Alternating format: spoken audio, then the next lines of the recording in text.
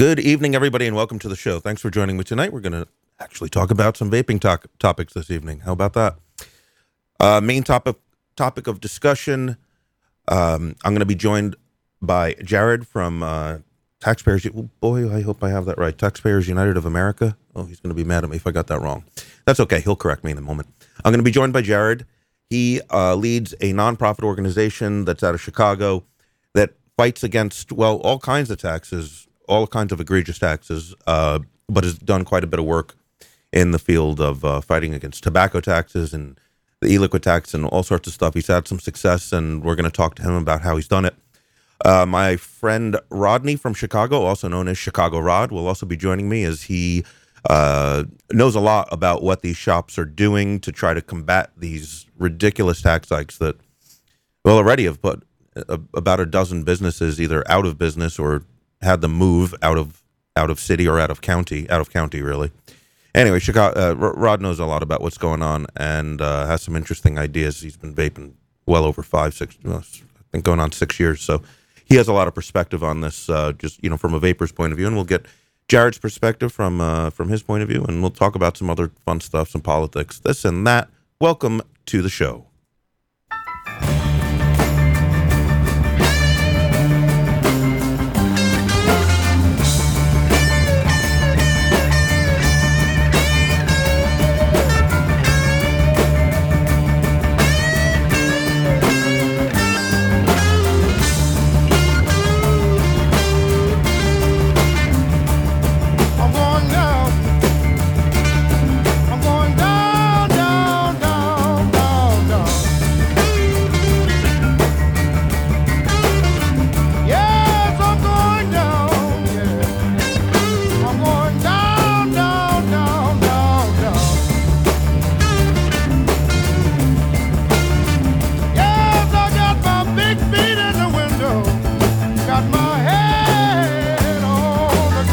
Okay,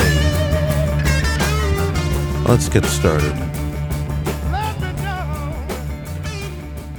So first, I'm going to bring on Jared from Taxpayers United of America. I got that right that time, right, Jared? You got it right both times. Okay, right, okay, nice good. Thanks. Yeah, Jared Labell, what is your involvement with Taxpayers United of America? So I'm the director of operations for our organization. I've been with Taxpayers United a little over a year and a half now, and I help fight taxes in Little Moscow, or I'm sorry, Chicago. Right. Yeah, we appreciate that, even all the way here in the Democratic People's Republic of New York. So tell me more, just in general, about Taxpayers United of America. When did it start? What's the focus? What have you done? Tell us more about you guys. Sure. So Taxpayers United will be celebrating our 40th year this year. Oh, we were founded in 1970. Yeah. We were founded in 1976 by economist Jim Tobin.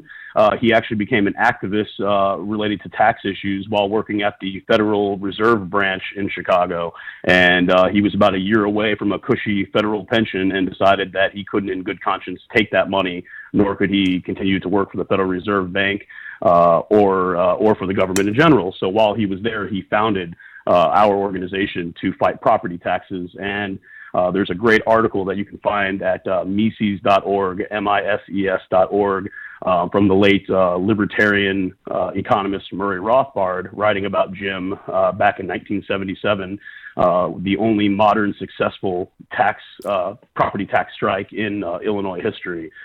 He was able to help roll back property taxes and stop the General Assembly from pillaging the people of the state. I would love to read that. Do me a favor after our interview. Do me a favor and link to that so I can give it to people in the chat and also include it in the replay notes. Yeah, Rothbard's a personal hero of mine, so I'd love to read that. So, that's fantastic. As far as the organization is concerned, no spring chicken. 40 years of fighting taxes. You must have learned a thing or two along the way. You talked a little bit about the property taxes. The listeners here are eager to hear about how you've tried to fight back against tobacco and, e-liquid taxes, things related to vaping and smoking. Sure. Sure. We can proudly say that we've stopped 417 tax hikes since our founding. Some of those have been related to tobacco products, and more recently e-vaping. But unfortunately, the city and the state itself will continue to push these new regulations and taxes as much as possible because they are very, very short on revenue. So unfortunately, the pushback is very, very strong right now. Luckily, the most recent attempt at adding millions of dollars worth of taxes on tobacco products has been halted, at least for another month. Until there's another vote coming up in the General Assembly. The current mayor of Chicago, Rahm Emanuel, was trying to push through a whole boatload of new taxes on everything from single cigars to little packs of cigars, or Swisher Sweets, things of that nature.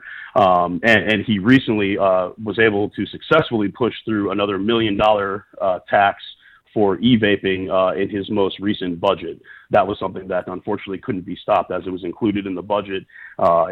Basically, the aldermen were going to vote for it regardless. So we were not successful in stopping that. But so far, we've stopped this new $6 million tax. Yeah, as far as I know, tobacco already has either the first or second. I'm not sure. It's either Chicago or New York has the most expensive tax on cigarettes. It's about the same. I mean, if you go to a convenience store in New York, it's $13 to $15 a pack. Although if you over 50% of all cigarettes that are sold in the state of New York are actually, and that's just the state, which has less taxes than New York City. So it's probably higher in New York, but over 50% of all cigarettes sold in New York State are sold on the black market. And you can go into just about any tobacco store and say, do you have this on discount or on special or something like that? And they'll sell it to you for $7 or $8. They even have these, there's these people who walk around. There's like this little old lady who comes around all the bars in the Lower East Side and the East Village with a backpack full of cigarettes, and you pay a small premium, you pay $10, but then you get the cigarette delivered to you right at the bar, and you pay less money. So I mean, the black market is rampant, which is always what happens when you overtax something. I assume it's similar in Chicago. Yeah, absolutely. Yeah, the black market is the response to government intervention, and that's exactly what you get. And you're exactly right as well. Chicago's combined federal, state, and local per pack tax on cigarettes is $7.17. It's absolutely the highest in the United States, and that's according to some of the most recent studies. And then you're also right on point with New York. The most recent information I've read from the Tax Foundation said that 58% of all cigarette sales in New York are on the black market. So that and Illinois as a state is number 14, but still the taxes themselves are horrendous, and that's why you see black market activity cropping up, just as you see with prohibition in the drug war or many other vices. Of course. Well, we're not far away from having 100%. It sounds like we're not far away from having 100% of all products being sold on the black market, but we're not quite there yet, thankfully. Anyway, tell us. So you mentioned what exactly was Chicago, Illinois trying to do with? We can talk about tobacco first with cigarettes. What was their aim, and what were you able to fight off, and how did you do it? Sure. So this most recent tax was moving the purchasing age from 18 to 21. Of course, it's all couched in health issues, which is funny because they say that they need to raise these taxes to help fund other programs. So if you're going to use this money to fund other things, and you say these things need to be funded, but it's through a process or a vice that you don't want to occur at all, it seems kind of illogical. So the excuse this time is for an after-school program for the summer, which I doubt that would ever occur anyway, because that's always the point of politicians. It's always for the children. So that money can very easily be moved to another program or to fund more police or other crackdowns. which that's basically what Rahm Emanuel proposed when the aldermen began to revolt. One of the reasons was the increase in black market activity that would occur. And he said, oh, don't worry, we're going to increase the fines on selling loose cigarettes, possibility of 6 months in jail as well for offenders, and we'll increase police activity in those areas. So those all seem like very bad options to us. And then the other, the individual taxes were 15-cent tax on small cigar packs. So usually those come in packs of 20. So basically a $3 tax per pack. Then a 90-cent tax on larger individual cigars. And then he also, Rahm Emanuel wanted to place a $1.80 tax per ounce of smokeless tobacco.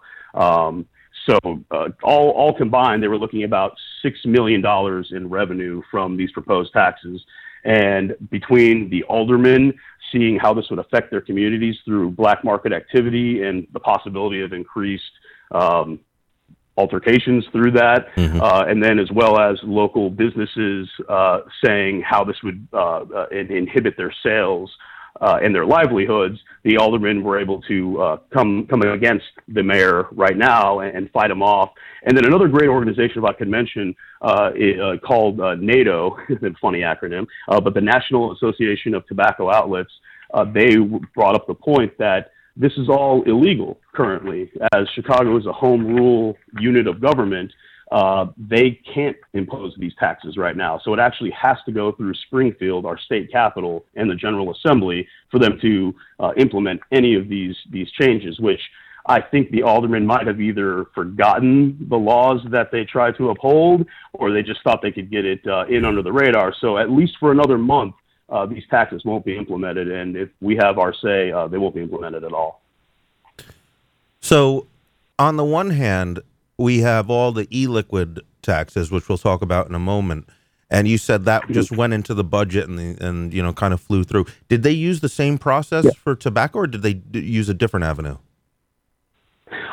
It's a little different just because I think e-liquids being such a new phenomenon that it had to do with past ordinances back from the early 90s that the legal case was made that these new taxes, these excise taxes, could not be legal, whereas a lot of these e-liquid taxes kind of skirt that because, again, they're so new, just like we're seeing with things like Airbnb and Uber. They're having to catch up with new authoritarian laws to put in place because these things are outside of the scope of what we would have expected 15, 20 years ago. Okay, I understand. Yeah, it's weird. Sometimes we're helped by being lumped into with tobacco, and sometimes we're hurt by being separated out. It's weird how it works, but so let's exactly. So well, if I give one example, one of the representatives in the State House, Kathleen Willis, she wanted to put forth a ban on flavored cigarettes, and so she was then eventually using flavored cigarettes to lump in all e-liquids as well to get into her ban. Fortunately, that was tabled in March of last year, which means it can be brought up for consideration later. But she has a new bill that's currently on the calendar that's banning electronic cigarettes just as in any establishments where smoking is currently banned. So again, there's a conflation between tobacco and e-vaping and any other type of electronic cigarettes. So what I'm confused about from what you just told me is it's my understanding that cigarettes on the federal level, for which covers all 50 states, are not flavored cigarettes are not allowed at all if they have a paper wrapper. I think there's an exception if there's a tobacco wrapper. Is that not the case? I don't know. I would have to look into that clarification. Okay. She's probably talking about the ones with the tobacco wrappers. As far as I know, you can't sell anything. Yeah. So let's talk. You're probably right on that. Let's talk about these taxes in Chicago and Cook County. From my understanding, first of all, there is an 80-cent per container tax. So that's not an awful lot, and that would cover the e-liquid that's sold in a sealed cartomizer, just the same as it was sold in a 15, 30, 100 mil bottle, whatever it is. There's an 80-cent tax. Okay, no big deal. Where it gets nasty is in the city of Chicago, there would be a 55-cent per milliliter tax. And then in Cook County, of course, Chicago is in Cook County, there's an additional 20 cent per milliliter tax. So if you add that all up, I mean, just in taxes on a 30 mil bottle, you're looking at over $23 just in the tax. And I assume there's a sales tax that goes on top of that. So am I right? So you're talking like you're pushing $25 just in taxes that the shops have to pay up front before it even gets in the door. And then obviously when you're going to buy it, now you're looking at if the retail price on the bottle was $20, you're looking at $45 for a bottle, which no one would pay. Now, so that's what we're looking at. The tax in Chicago is in place now. The tax in Cook County is going into effect soon. Is there anything that can be done about that? I mean, I know one of the hardest things to do is to get a law repealed once it's already passed. These laws have been passed. Is there any hope at all? I think our only hope would be in future budgets of trying to get repeals put in place by some of the aldermen who have voted against the most current tobacco taxes for various reasons. I think getting them on board with trying to repeal some of these taxes is the best way forward, because as you said, once they're implemented, it's very hard to fight them back. And so that's why, if they can, they try to put these taxes in larger bills that are going to pass regardless, like the budget. So that basically aldermen would have to vote on a single issue like this to be able to stop them from occurring. Well, what I'm going to do now, Jared, is I'm going to bring on my friend Rodney, because he's a vapor in Chicago. He's been vaping for a long time. We talked earlier today, and he told me a bunch of things I didn't know about because, I'm not there. And maybe the two of you guys could talk and brainstorm and figure something out how to deal with this stuff. Rodney, are you there, sir? Yes. Hi. How are you? Good. Welcome to Hey, Jared. My name's Rod Conforti. How are you? Hey, very nice to meet you, Rodney. Welcome to the show. Good. So I know Chicago politics so well. So yeah, unfortunately, I'm sorry to hear that. So listen, we were talking before, and the first thing that comes to mind is, listen, if there's a $25 in taxes that's going to be on a bottle of e-liquid, there's no way that any store could pay it, could stay in business, because consumers aren't stupid. They know they can just, even if it's a half-hour drive. If you're picking up 3 or 4 bottles, I mean, you're pushing $100 in tax, so that's worth a 40-minute drive, even if you need to get out of the county. So the first question is, how on earth could these businesses stay in business? Now, you told me, Rodney, that already probably a dozen vape shops in Chicago and Cook County have just already either closed up shop or moved. But there are some that still... Exactly. Yeah. Now, but there are some that are staying. Now, how the heck are they staying in business? How could they? Well, okay. Russ, the first thing is, now in Chicago, everybody travels to DuPage, or they'll go to Indiana and buy their cartons of cigarettes. I know damn well when I smoked occasionally, and my girlfriend did at the time, that's what would happen. And even up to Lake County to purchase cartons of cigarettes. In Chicago, what we've done is we're getting taxed per mill. So what they're doing now is, so every store has closed out and got rid of all their nicotine e-liquids. I can't say every store because I don't know about the convenience stores and the other liquid lines at those, but all the traditional vape shops are just selling zero nic. Okay. I think it was by January 25th they had to claim how much taxable nicotine they had on shelves so they could pay the bill. So they cleared out. What they're doing now is they purchased a bunch of 1 little mil containers of nicotine. And the ratio, it's 100% nic, I believe. And what they've done is they've purchased these little bottles and they add it to the flavored liquids. the zero nic to make it a 3. And if you want a 6, then you have to buy 2 of those packets. So your tax you're only paying realistically is the 80 cents per packaging, and then the 55 cents. So it's $1.35 of tax, of excess tax. Let's clarify that, because we do pay taxes as vapors. Sure. I can't stand that. So what they're doing then is a bunch of stores bought these Vortex mixers. They're just little vibrating things that they put the bottle. They'll put the nic in, and then they'll put it on there and and mix it for a few minutes, and that's how they're getting around it. So in reality, you're only paying $1.35 plus the store's cost is maybe, 50 cents per little mill of nic, 50 to 60 cents I've heard. I don't have a shop, so I'm not buying those in bulk. And then so they're charging the customer about, $2 something, maybe $2.50 additional, and that's to cover the excess tax.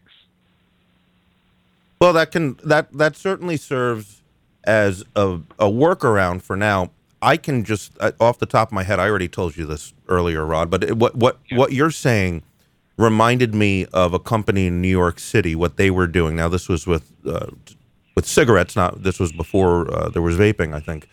But it was a company called Island Smokes, and what they would do is you would walk into the store, and you could buy a pouch of tobacco meant to be used in hand-rolled cigarettes, and then they would sell you 20 tubes with filters and a nice little tin, actually, which you could reuse. It was a beautiful little metal tin.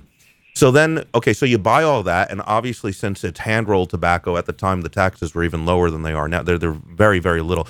So it was very cheap. It was like $3, and you had everything you needed to make the cigarettes, including the filtered tubes. And then you would just go to the back of the store and dump your tobacco and your rolled and your filtered containers, your filtered paper, and you would put that into the machine. And it was like a semi-industrial machine. So you put that all in, you wait about 30 seconds, and it spits out 20 cigarettes. So it was great. You got 20 cigarettes for like $3 in a nice little metal tin, and Bob's your uncle. That was taken to court by Bloomberg, and they ruled that since the store was facilitating the manufacture of making these tubes and this hand-rolled tobacco into the final product, which was the same thing as a pack of cigarettes, that it was illegal what they were doing. The court supported that, and Island Smoke went out of business. So it's different technology, different stuff, but it sounds like that's exactly what they're doing in the vape shops in Chicago. And Jared, I would ask you, once legislators get a whiff of this, I can't imagine. What you have a history of knowing how governments react to these kind of things. What do you think is going to happen when they catch wind of this? I think Chicago residents need to grab their wallets and run for the hills. That's exactly what as soon as they figure out the politicians, that is, find a loophole that is to the advantage of consumers, they're going to try to stop that loophole. So I think everyone needs to be as inventive as possible now, because as soon as they can figure out a way, they will try to enact legislation to take more money out of your wallet. And of course, it's always couched, and again, being for the children and being for health, even though in the case of e-cigarettes and vaping, quite a few studies are showing that the health concerns are much less compared to tobacco products in general. Yet again, there was There's also a big dollar amount. I've been to every hearing on all the taxes and even the bans. The Cook County, the Chicago, the state. I've been down there for legislation hearings. The one thing in the Cook County that was really brought up was the cost savings. We're talking about they're thinking they're bringing revenue in, but the cost savings to public health. And as if you look at smokers in general and are lower income, more on public assistance, more on public health care, And if you were to help them get better by getting off, traditional cigarettes and going electronic, their health benefits would save millions. I forgot what the number was in regards to health care, public health care, because county does run the public health care, the Medicaid and Medicaid and Medicare. That's it. Mm-hmm. So, no, I agree with you. And so, in fact, the one thing is, and I throw big props out because I actually met with them and spent during one of the hearings.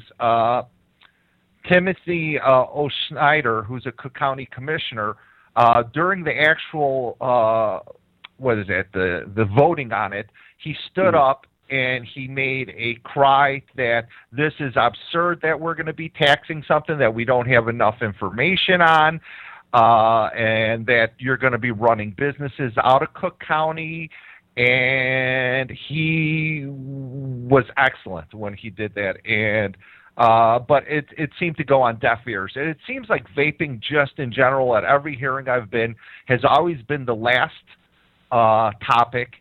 And tobacco, and it's always going up against when other people are talking about, I don't know if it's more serious, child care and other fundings for the, child care, senior care, and a bunch of other stuff, and then you talk about the rights of the vapors or cigarettes, of tobacco users.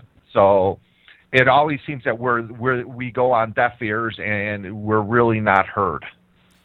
Sure. I mean, tobacco users and e-cigarette users are probably one of the last groups in America that can always be demonized for any reason. It's really unfortunate. Well, have you been? Do you live in Chicago, Jared? Yes, I do. Okay, great. So then you've seen. I don't know if you know this. City of Chicago just started a campaign a month and a half ago against e-liquid. In fact, there's big signs. And, in fact, the group of people are actually taking the city to court for defamation, or filed a case, I should say. Russ knows all about that stuff. But there's big billboards and signs on sides of buses that say e-liquid is poison. Yes, yep.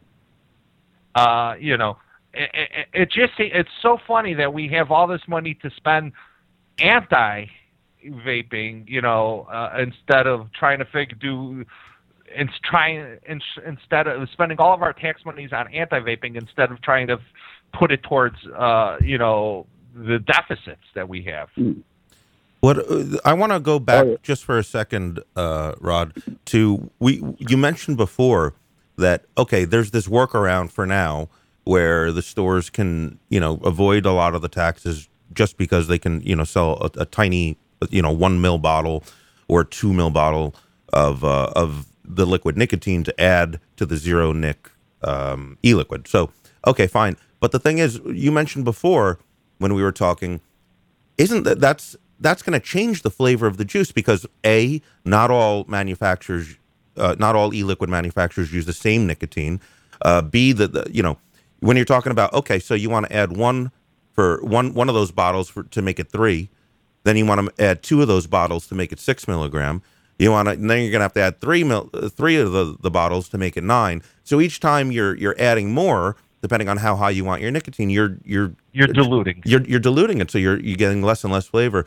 So, I mean, one thing I thought about, I mean, I guess it's not a big issue, but if you're an e-liquid manufacturer and there's somebody who's going to be buying your liquid in Chicago and they want to have, they're tampering with your product. They are, yeah, they're tampering with your product. Like if you're gonna buy a 12 milligram, if you want your nicotine to be 12 milligram, I mean, it's going to have a lot less flavor. You're adding 3 You're milliliters. Not buying it in Chicago. I'm sorry? You're not buying it. You're not buying it in Chicago. Let's just say that much. What do you mean? Because even then, the tax. Well, you're going to pay the 80 cents and then the 55 cents that's true. times for. It's not the dollar cent. The gas versus the time and gas and convenience doesn't make sense at that point. And in general, the market, the industry is at a 3 milligram with the our industry has changed so much as far as nicotine consumption. It's mainly because the delivery, the products that we're using to deliver it now have become more efficient and different, sub-ohming and different higher temperatures, and so your hit is a lot quicker. Your absorption is a lot quicker, right. And harsher. So here's the thing: the Chicago lawmakers, they're gonna very quickly realize that they're not gonna get any of this tax money because there's the workaround for now, so they're gonna get less than 10%, way less than 10% of what they were projecting. So that's the first thing.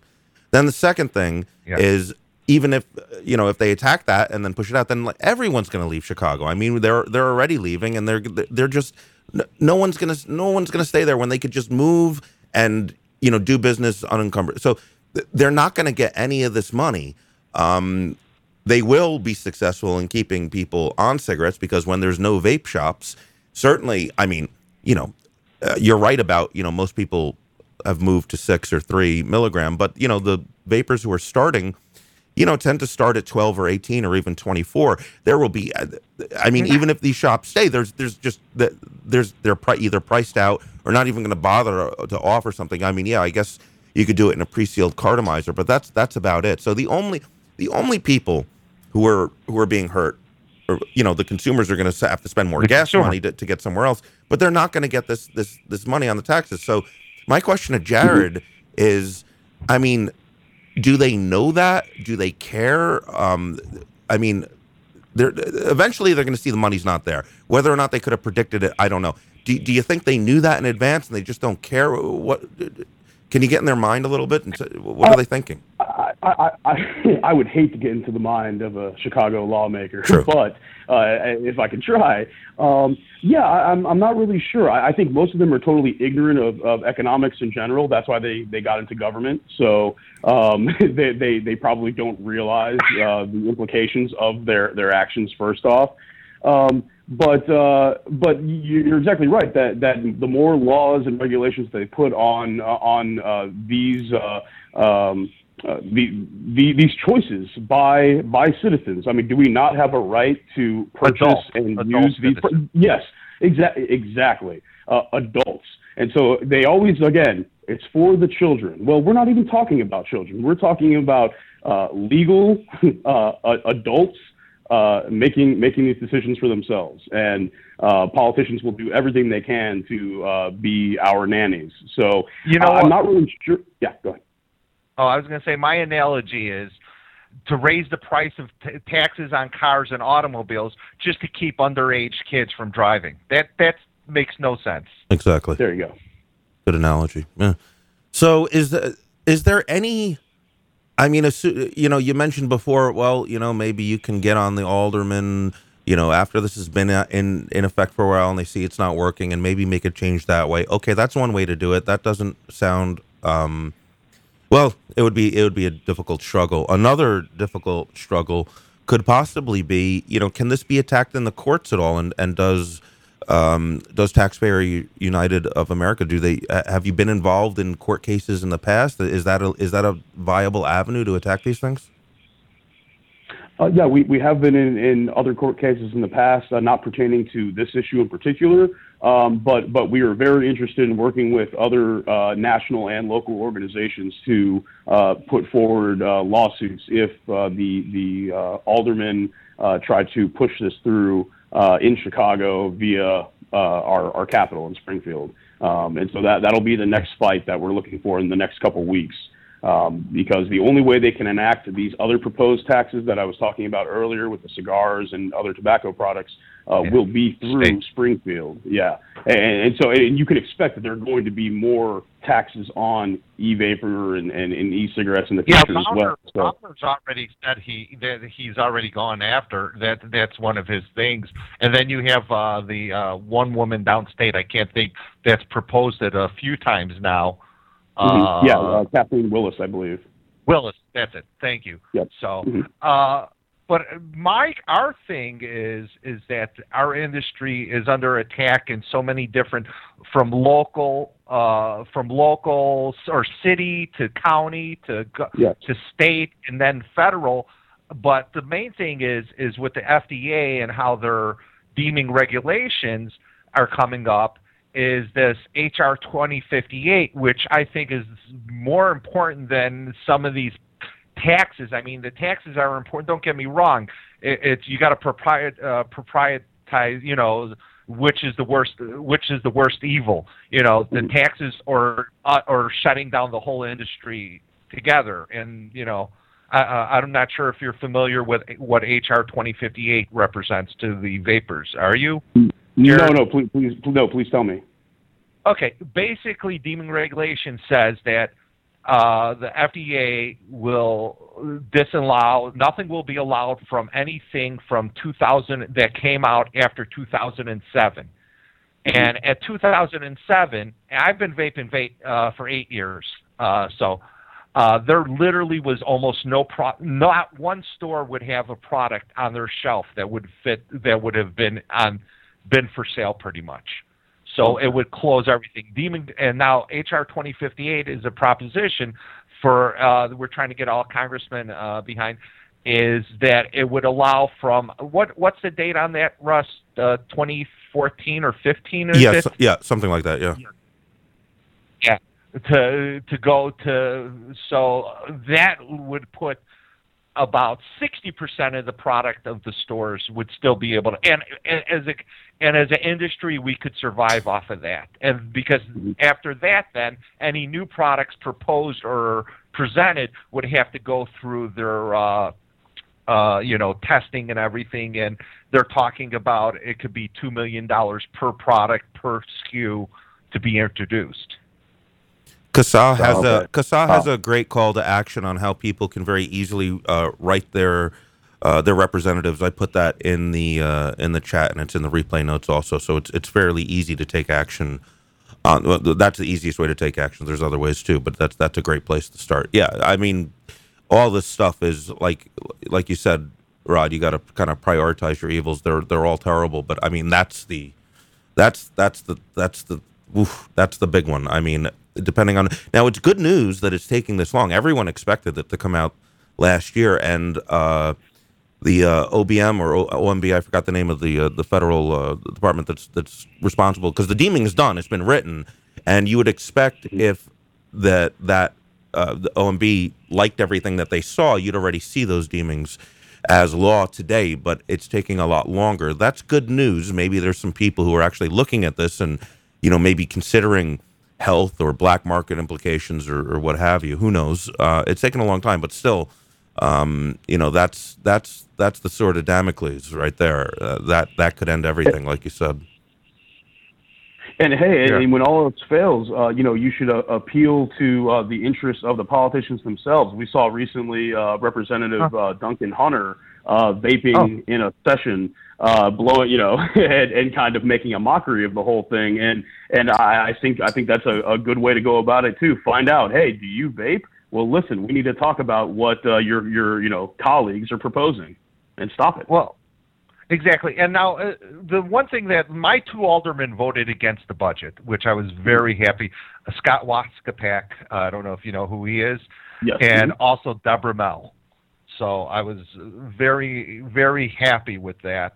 And then there was, I think, 7 others that voted against the budget. But for all the tax purposes, I mean, our property tax in Chicago just went up 13%. So that's something that now, me being a property owner, I have to deal with that. And then they just started charging. Now they're going to start for garbage removal too. So it was the largest tax increase in Chicago history. I believe it was $750 million, all included. Yeah. Now, and the funny thing is, now Russ, you say, are they going to notice? No, they're not going to notice the e-cigarette. Do you know why? Do you know what they proposed that they would collect in taxes was just about $1 million. Mm-hmm. And when you look at a deficit, how much is our Chicago deficit? I don't remember the number off the top of my head, but it is atrocious. It's atrocious. Along with all the other deficits in Illinois. And that we're not even, but just Chicago. Yes. So hundreds of millions. So Russ, when you're talking about thinking that it's for the children, it wasn't about the money. It was not about the money, because truly, if it was, that tax of they proposed, I think it was 1.6 million, if I'm getting it correctly. That was. Sorry, go ahead. Oh, go on. That they would get from the taxes. So go on. So that was right. That was for the e-cigs that did pass through the last budget, and then the new proposed taxes were equaling about 6 million. So still the combination of barely 7 million, which I don't know, but to you guys and myself, that is a lot of money, and to your average taxpayer. But to the lawmakers in Chicago and throughout Illinois, that's just chump change. Illinois is currently facing $111 billion in unfunded liabilities. So that means almost nothing. What was it? In Wilmette, they were planning to spend $1.4 million on some toilets or something. I forgot. What was it? Long ago. I believe it was a beachfront property. So, like I said, I don't think it's about the money, Russ. It's. I wish I could say yes, it's the greed, but at the end of the day, the numbers just don't make sense. They don't make sense. Well, so and how do you keep funding? And the thing is, and it comes back to this, is that, and everybody goes, oh, it's big tobacco going after vaping, it's pharmaceutical, it's all this and that. It is all of these people from the big settlement that were getting all these millions, hundreds of millions, or millions of dollars to their non-for-profit organizations, anti-smoking and all this, that as smoking diminished, even traditional tobacco or cigarette use has been on a constant decline. Their funds have been drying up. Mm-hmm. So trying to get vaping demonized in that sense will bring back the funding. Do you know who runs the Illinois quit smoking line? No. No, I don't. That's I believe it's the American ALA, American Lung Association. So you're talking about we're paying them to run a quit smoking, and most other organizations have found that vaping is part of a sensation. In fact, I think in England they just voted on that. It just got it could be medicinal too, considered medicinal. So, I mean, where are the real motives? It's hard to tell what the motives are, but it's easy to tell what the results will be. The results will be they're going to catch on to this little workaround. All the stores are going to leave, and when all the stores leave, some of the customers will travel out, but it's really the customers that would have walked into a store one day that never will because it doesn't exist when they would have had the bright idea to do it. And what does that mean? It means more people smoking. So you can't pass a law. Well, you can try, but it's very hard to say you just can't sell e-liquid in Chicago or anywhere. That's very, very difficult to do. But if you just tax it to such a ridiculous level that nobody's going to stay in business, well, you've just done the same thing, and maybe that's the motive. That'll certainly be the result, one way or the other, though. Yeah, the unintended consequences of government intervention. That's exactly or perhaps. Well, I'm arguing that it might be intended. So. Or the intended cause. Yep. Yeah, I mean, the Chicago. I mean, just to park, I mean, our beachfronts we now pay to park on. Chicago is not an inexpensive city, and just to go on taxes, I mean, Utah just proposed an 86% tax. Yeah, I saw that. Yeah. You, 86% tax. And the funny thing is, when I Googled it, I don't know if this paper is a local it's an ABC affiliate. Utah teens support plans to raise e-cigarette tax, but the person that wrote it ended up saying critics say that such a tax would hurt adults using e-cigarettes to quit smoking cigarettes, while kids could simply find unregulated access to these products. Speaking about Utah, there was a silent protest during a press conference, and this is Jeff Steyer and I think Greg Connolly were involved in this. Here's an article about it. They didn't even want the people there who were against this to be silently protesting with with some signs, and tried to get them removed, and the police tried to remove them, and the vapors they resisted, and they were allowed to stay, but they don't. They don't even want people expressing their First Amendment right to say, we silently, they're to silently say, we don't agree with this. They just want us pushed into the corner. Yeah, it's depressing stuff. And just speaking of other stuff, I mean, Alaska is trying to do 100% wholesale tax on vapor products. West Virginia, 7.5 cents per milliliter. 12% wholesale tax, and snus they want to tax snus.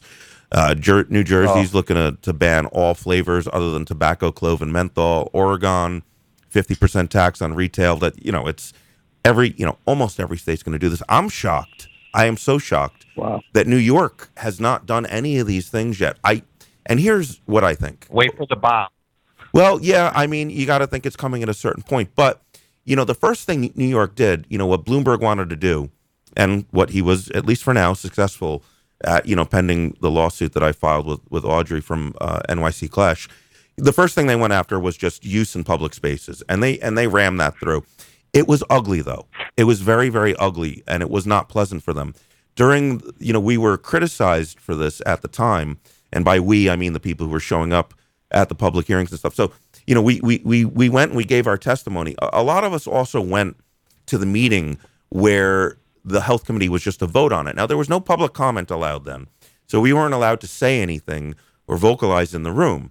But when they went out of the room, they got to take an elevator to go to their office or wherever they're going after that.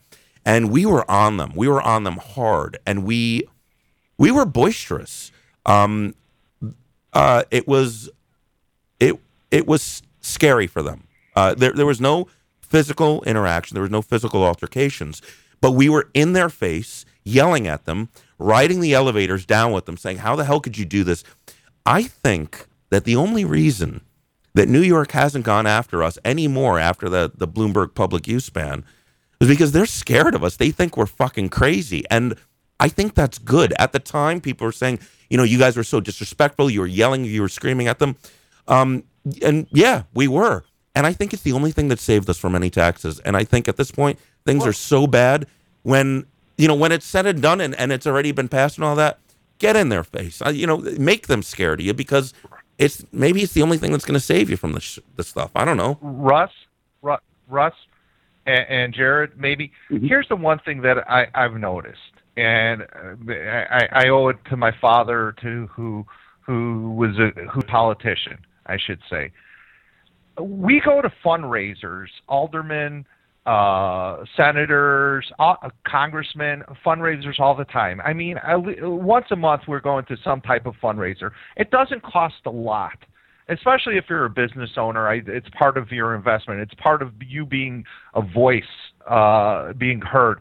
And the thing that the vaping community now just started to figure out is the only time we're heard by a politician is when we're up at arms, is when we're yelling, arguing, like you just said, acting crazy. We need to be their friends. I mean, I have a lot of aldermen that are friends. I just saw, Jesse White the other day. I have a lot of politicians that are friends, and they know who we are. They know, and as long as they know, they can represent us. But but most shop owners, and this is something I used to ask a few years ago, was to the shop owners, who's your alderman, committeeman, representative in whatever city? And I would honestly say 70, higher than that, 80% of them did not know, which is sickening. If you're a business, you should know this. You should be friends. You should make those outreach calls to them. You should support them, because guess what? When it comes time for voting, what are they gonna think? Should we vote for these nameless people? In fact, Alderman Joe, who do you know Joe Morano, right? I used to live in his little fiefdom. Yes. Okay, exactly. I've known him many years. When I spoke to him, and he had, I don't know if you know this, but he had the most vape stores in his own district, and he's the one that proposed the tax. He's the one that brought up the tax. Initially, it was $1.25 per mil, or wait, was it? Yeah, $1.25 per mil initially. So they did us a big favor by only making it 55. Nice guy. Yeah. So, but when I said, he goes, really? I didn't know that. Mm-hmm. Because none of the shop owners went to him. Yeah. You're right, Rod. I happen to know for a fact that a lot of the e-liquid shops that were around in 2013 when this was being, they reached out to Assemblyman. They couldn't get a return phone call, and that was part of the anger. The part of the anger was, hey, I'm a business in your district, and you can't. And so, after numerous phone calls, you won't call me back. Now I'm here. You're in front of my face.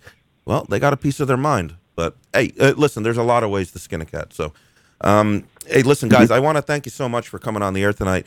Rodney, thank you so much. And Jared, any last words for the people can go to? Wait, Jared, I have one. Russ, I have one question for Jared. Please, Jared, right. Who is pro vaping as far as for our votes? It is an election year, and I think things are going to. All the shit's going to hit the fan either after the election year. So who should we be looking for? Just the local level you're speaking of? Local. Let's go local level. Since that's. I would say a quick a Google search of anyone that voted against the budget. That would be a good start. And then any alderman that voted against the most recent tobacco tax increases. Those would be the good places to start, and to start trying to again make yourself known to them. And it doesn't take much to sway some of these people's votes when you get in front of them and you explain your position, and they've never had anybody ever confront them on anything. So your voices can be heard and can make a difference. And I would encourage everyone to check out our site at taxpayersunited.org, and we will be continuing this fight in Springfield for the foreseeable future. Thank you so much, Jared. I'll probably see you at one of those then. Absolutely. I look forward to it. Okay. All right. Thanks a lot, guys.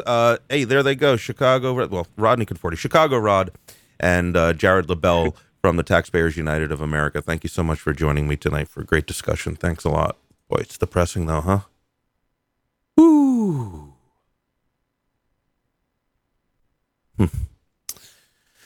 Well, all right. So I got a couple of little things for you here. If you watch the last Democratic debate between it's just Hillary Clinton and Bernie Sanders at this point, it's very boring because I know all of their positions on all these things. I didn't think very much of any interest was going to happen. There was one thing that did happen. As soon as I heard it, all the hair on my body I got goosebumps. I just sat up, because the whole rest of the time I'm just like, I don't even know why I'm watching this. I wasn't even planning on watching it, but I ended up watching it. So as soon as I heard this, I just stood up because one of the moderators asked just a completely ridiculous question to Sanders. If you listen to the show regularly, I'm not voting for Sanders or Hillary. I don't like either of them. I don't like their policies. Well, Sanders seems like a nice guy. He just doesn't understand economics. But he's got some good ideas on drug war and, some civil liberty stuff. He's pretty good on. Hillary's just the devil. But, I'm not in favor of either of them. But there was such an opportunity that Sanders had. Listen to this question that he was asked. Whoops. There we go. Senator, do you worry at all that you will be the instrument of thwarting history, as Senator Clinton keeps claiming that she might be the first woman president? What that question is really asking is, does it really matter about anything that you believe in? Shouldn't you just step aside because your opponent is a woman? That's exactly what that question is stating. It's ridiculously preposterous on every possible level. And as soon as I heard that, I knew the exact right response, which, as you will hear, Sanders did not reply with. But the right response is you never want to fight or to answer a question on their own grounds with that regard, because it's just such a ridiculously it's a sexist question. There's no good way out answering it at all, really, in the way that they're phrasing it. The right answer would be to throw it back on them, and he had an opportunity to do it in the most epic way, and which would have been as follows. Would have been, I don't remember the moderator's name. Let's say her name was Jane. I don't know. Well, Jane, what I should probably do is defer the answer to that question to my opponent. Mrs. Clinton, should I drop out of this race because you're a woman? If you tell me to, I will. And it puts it right back on her. And Hillary would have been sat there with like a deer in the headlights. Another acceptable, but not as good, but another good answer would have been, well, Jane, I don't recall anyone asking that question of Mrs. Clinton when she was running against then Senator Obama 8 years ago. Do you think that would have been a valid question for her? Well, instead we got this. Well, I think from an historical point of view, somebody with my background, somebody with my views, somebody who has spent his entire life taking on the big money interest, I think a Sanders victory would be of some historical accomplishment as well. While it's not the ideal answer, I do give him credit for not playing the religious card, which he could have been. He has every right to, but I'm glad he didn't, because he could have said, well, I'm a Jew and no Jew has ever been elected president, so that would have been of some historical significance. No, at least he didn't do that. And maybe part of it is because I think he's an atheist. He'll never say it, but he never does any Jewish stuff. So, but he is born a Jew from Brooklyn. He could have said that and he didn't. I give him props for that. He just said, well, I'm better on economy, so I'm better on, I'm going to go after Wall Street, blah, blah, blah. So he missed an opportunity, but at least he didn't make the mistake they wanted him to. Because you have to understand, all these social justice warriors, they have a hierarchy. And Jews are not high on it. In fact, they're considered one of the oppressed. So that's a card they don't even consider you having the ability to play. So here's some other. Now, Hillary went on to say, "Well, I don't want people to vote for me just because I'm a woman. I want them to vote for me because I'm the best candidate," which is bullshit, because she has played the gender card at every possible opportunity except that one in particular, because the question was so ridiculous. Even I think she realized that, like, wow, did you really ask him that? No, vote for me because I'm the best candidate, blah, blah, blah. But she's been playing the gender card every chance she could. I have some interesting examples for you. Let's see. So we can go back to a couple of debates ago. There was this exchange between, here's what Hillary had to say. The question was, is Bernie Sanders tough enough on gun control, different issue. But here's what she said. Secretary Clinton, is Bernie Sanders tough enough on guns? No, not at all. I think that we have to look at the fact that we lose 90 people a day from gun violence. This has gone on too long, and it's time the entire country stood up against the NRA. The majority of our country supports background checks, and even the majority of gun owners do. Senator Sanders did vote 5 times against the Brady bill. Since it was passed, more than 2 million prohibited purchases have been prevented. He also did vote, as he said, for this immunity provision. I voted against it. I was in the Senate at the same time. It wasn't that complicated to me. It was pretty straightforward to me that he was going to give immunity to the only industry in America. Everybody else has to be accountable, but not the gun manufacturers. And we need to stand up and say enough of that. We're not going to let it continue. We're going to bring you all in on this, but Senator Sanders, you have to be able to respond. As the senator from a rural state, what I can tell Secretary Clinton, that all the shouting in the world is not going to do what I would hope all of us want, and that is keep guns out of the hands of people who should not have those guns and end this horrible violence that we are seeing. I believe that there is a consensus in this country, a consensus that said we need to strengthen and expand instant background checks, do away with this gun show loophole, that we have to address the issue of mental health, that we have to deal with the straw man purchasing issue, Senator, and that when we develop that consensus, Senator, we can finally do something to address this. Governor O'Malley, you passed gun legislation as So the key point in that exchange was Sanders, I don't even know if he was directly addressing Hillary, like all the shouting in the world, because, everyone just yells about gun control. I think that's what he was referencing. But Clinton did not take... did not pass up on the opportunity to call him out implicitly for being sexist. When we fight to protect the equal rights of all our people, no matter what they look like or who they love, and when we fight to stop the epidemic of gun violence that's claiming innocent lives every single day in every corner of our country, that's fighting for women and men and fighting for America. She just cleared her throat. Get ready for the soundbite. I've been told to stop, and I quote, shouting about gun violence. Well, first of all, I'm not shouting.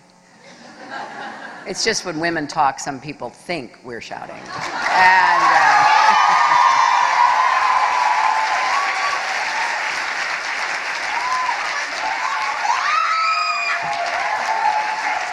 And second, God, they love it. I will not be silenced because... well, you will for now. Yeah, she plays the card every chance he gets. Here's another example. This is a great one. I'm sorry for this clip. It has some weird... I couldn't find it on YouTube, but there'll be some weird talking about some kind of media player encoder. I don't know. I couldn't find it on YouTube, so I had to go to some weird site. But listen to this speech. Clinton again talking about, Sanders is obvious. Sanders has called out Clinton multiple times, and rightly so, as being the #1 Wall Street candidate. And that's a fact. She gets more money from Wall Street than anybody. So if anybody thinks, even for a second, that there's going to be any kind of real reform on Wall Street, which whatever they would do would probably wouldn't be a good idea, or whatever a typical Democrat would do, or progressive would do, probably wouldn't be a good idea. But if there's any doubt that Clinton would do it, it wouldn't be her. No. I mean, one thing you can, listen, whether they be good, bad, or otherwise, as far as the ideas that Sanders has on regulating the economy, he's going to do it. I mean, his heart is pretty pure in that. His heart's in the right place. His brain isn't, but he's going to do it. He's honest about it. Hillary's a liar. She is brushed off every time.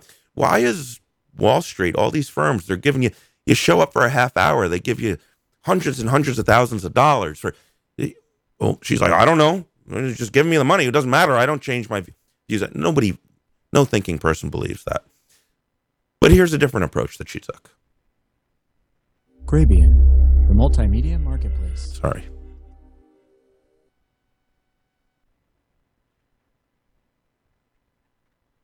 Not everything is about an economic theory, right? If we broke up the big banks tomorrow, and I will, if they deserve it, if they pose a systemic risk, I will. The multimedia market. Would that end racism? Would that end sexism? Would that end discrimination against the LGBT community?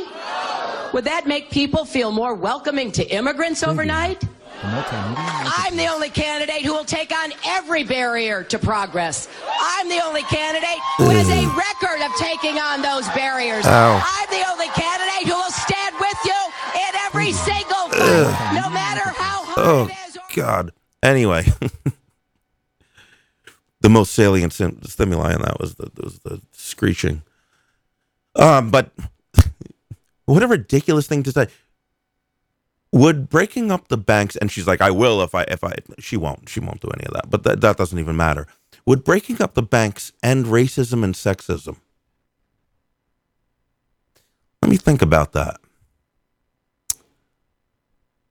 You know, I was thinking about trying to jerk off with a drumstick up my ass, but would that end racism?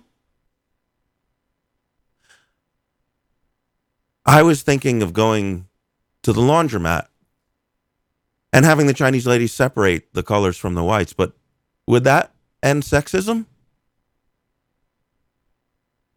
I was thinking of hiring 3 prostitutes of different ethnic origin to do a dildo show for me tonight. Would that end suffering from the LGBT community?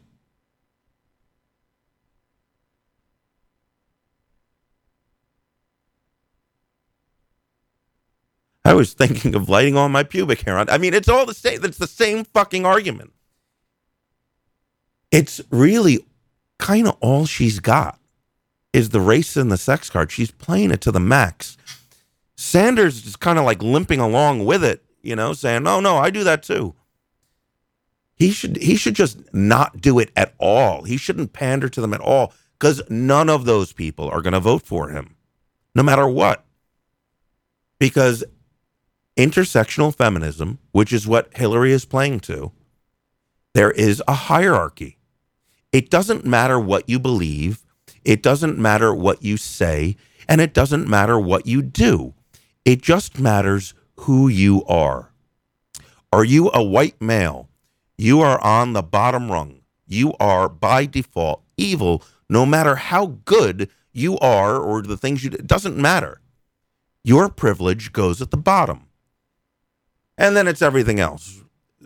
White women, black women, you know, the more ethnic or the more, you know, at the top of the rung would be a gay or, would be, I guess, a transgendered bisexual, if that's possible. I'm not quite sure how that works. So you're a transgendered bisexual Muslim woman. That means you can just run the streets and murder white men, and you're still a good person. I mean, you could do whatever you want at that point. So Sanders being a white man, Jew actually hurts him because they consider, like I said before, Jews are oppressors or whatever. So you can't. It doesn't matter what you say. He should, somebody smart would advise him, just don't talk to these people at all because you can't. It doesn't matter. It doesn't matter what you say or what you do. You're at the bottom rung of that ladder. You could argue that he's not even on the ladder because he's a Jew. It doesn't matter what you say. Just ignore them. And also, at least today, while these are some of the loudest people on social media, they don't actually account for a lot of voters. He should just ignore them completely. I mean, no one does it better than Trump. For, again, a candidate I don't like, but still, he doesn't just ignore them. He says shit to get them angry. And you know what? We are still, barely, but we are still at a point today where these people, these intersexual feminists and social justice warriors, they are getting more unpopular by the day because there was a time when nobody knew who they were, so nobody really thought favorably or unfavorably about them. And now people kind of know who they are, and they're like, wow, These people are racists. They're sexist. They're bigots. They're disgusting. They want nothing to do with them, and they're gravitating to the candidate who also panders to them the least. In fact, antagonizes them. This is good. That said, even if Sanders did get that excellent advice, I don't know if he has a hope from being a Ron Paul supporter. I know as well as anyone that the system is rigged. It's even worse on the Democratic side. The superdelegate situation is devastating for Sanders. Like I said, I don't like either of them, but Sanders, or I just want Sanders to get the nomination because it would just be a huge fuck you to the DNC. It would just be a huge crushing blow to them, and I would love to see them unhappy. Same thing with Trump, really.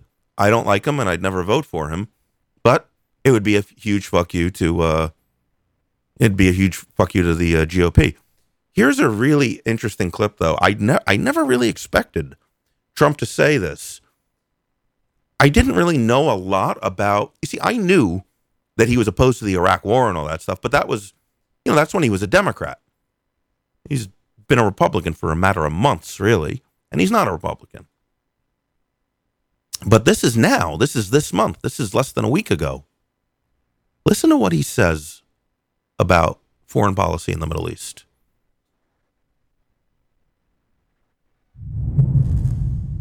Should we commit U.S. ground troops? Well, Syria is a whole different thing, and you look at what's happening. I view ISIS as very important, and I love the fact that Russia is hitting ISIS, and as far as I'm concerned, they've got to continue to hit ISIS. But you know what Russia is doing in Syria? Russia is hitting the groups that we're backing. Sure, and why are we backing the group? We don't even know who those people are. I speak to generals. They're saying we're giving billions of dollars of equipment to people we have no. Here we go again. We're giving all of this money and all of this equipment to people we have no idea who they are. They're probably worse than Assad. I mean, Assad's no baby. He's not good. But who are the people that we're backing? Here we go again with Libya. That's President Obama's argument. Yeah. Well, I think that's good. Who the weapons will fall into whose hands. We have no idea. Well, why is he doing that? I mean, he's giving them a lot of weaponry. You say you have a good relationship with Putin, or would have a good relationship? I think I would have a very good relationship, but who knows? So could you convince Putin to get Assad to step aside? Well, they've been trying to do that. Yeah. Could I?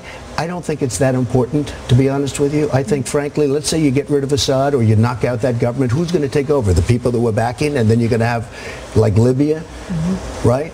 You take Gaddafi. Oh, we have to get rid of Gaddafi. Look what happened after we got rid of Gaddafi. Look what happened after we got rid of Gaddafi was a mistake. It was just, to me, it was a total mistake. I mean, Benghazi was the least. Look at what's going on over there. It's a mess. Nobody knows anything about anything.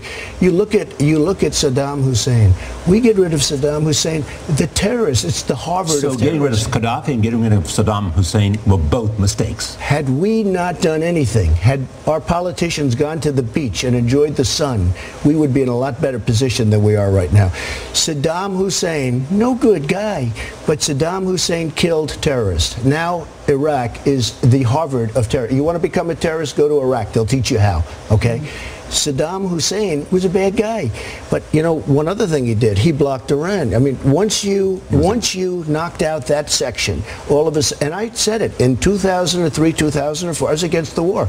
I said, you're going to have the Middle East is going to be a mess. They used to fight forever. They couldn't move. They go 10 feet one way, 10 feet the other. Now you have a total destabilization in the Middle East because we know. Everything he just said was 100% right. That might have been from a Ron Paul or a Rand Paul speech.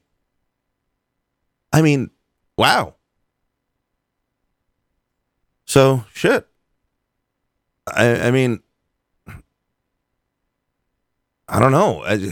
It seems like the guy who's going to get, if he's president, commander in chief, seems like the guy who's going to get the least amount of our troops killed for bad reasons would, I guess, be Trump.